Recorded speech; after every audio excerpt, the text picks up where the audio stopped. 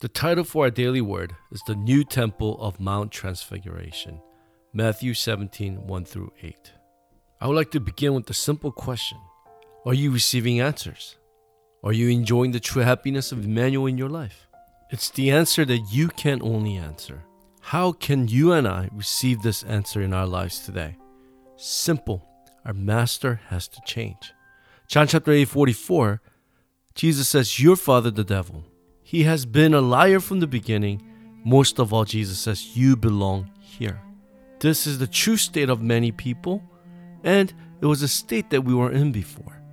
On Mount Transfiguration, Moses and Elijah, along with Jesus, only Jesus remained.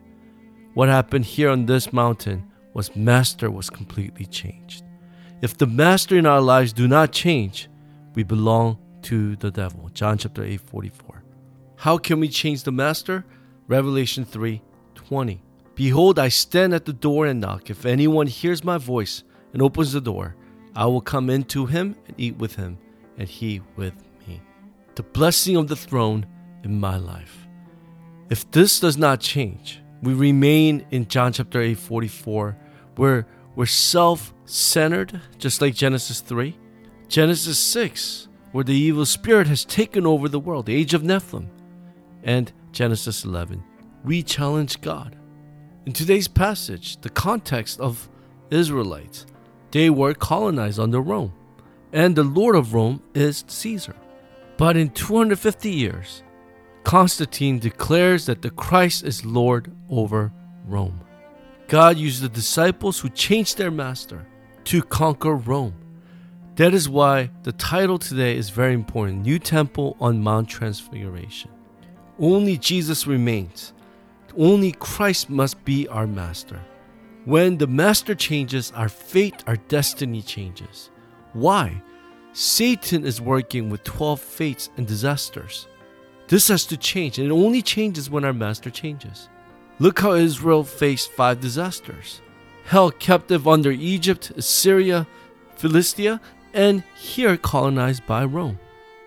The true answer to escape this is when Jesus asked his disciples in Caesarea Philippi, "Who do you say I am?" "You are the Christ, the Son of the living God."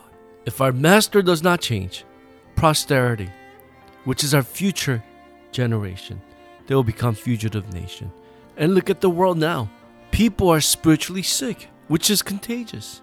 It's mental illness. And also when I am the master, I fall into the trap of Genesis 3:6-11 as we discussed above. And we continue to fall into Satan's frames. Acts 13:16-19. This is why God used Paul to break down these things. That is why Paul focused on the synagogue to change Satan's frame. Also, the snare of 6 non-believer state. That's how Satan fools us and deceives us. But let's remember that we are the children of light. Our master has to change. But what type of master? It is the master who gives us the blessing of 393, who gives us the blessing of only uniqueness and the power of recreation, so that we could stand as the platform and the watchtower and antenna with the message of the gospel. So to our main point, what happens when Christ becomes our master? First, the master sends us out to change the fate of the world. That's what we read in verse 1 today. Jesus called Peter, James, and John. Just like this, God has called you and I to change the world. Look at the 7 remnants. Joseph declares to his brothers that it is the Lord who has guided him to save many people. He enjoyed the blessing of Emmanuel and also oneness. David, when all the people were afraid of Goliath, he stood with the covenant and killed Goliath. And also look at his confession. "The Lord is my shepherd, I shall not be in want. Your rod and your staff protect me and guide me.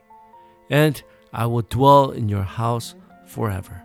This is a true confession of a person who has changed their master. All these remnants did not see problem as a problem, but saw God's answers. God is with you. That's the greatest answer. Emmanuel with us, and oneness, working everything according to his perfect plan. Second, when our master changes, our spiritual world changes.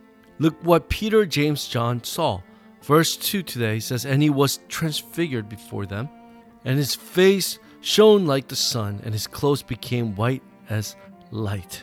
And they hear a voice from God saying, 'This is my beloved Son, with whom I am well pleased. Listen to him.' Disciples were afraid, and Jesus comes to them, touching them, saying, 'Rise and have no fear.'" Their spiritual world was changed, and that's why God used them mightily. Moses and Elijah were two leading figures in Israel, but they all disappeared. Only Christ remained. We have to remember Moses and Elijah, they're not God. They're human beings. In a way, we're same level as Moses and Elijah. That's why we too can receive the answer. And thirdly, a person who has changed the master builds a temple that God desires. Temple for the 3 courtyards, and where they could come and find the true rest. And path, where remnants can find the path, find their skills, and must be able to overcome the world as they leave the church. So in conclusion, 393. It's simple. 3 is the triune God. 9 is the blessing of the throne upon my life. And 3 ages that can save the past, present, and future. When the Lord becomes your master, everything will change. Just like the blind man who cried out, "Son of David, have mercy on me." He received the true fundamental healing. If the Lord works upon your life, then that's it. We don't need anything else. May the Lord be the master and break down all the darkness in your life and raise you as the living witness for Him as we live for the kingdom of God.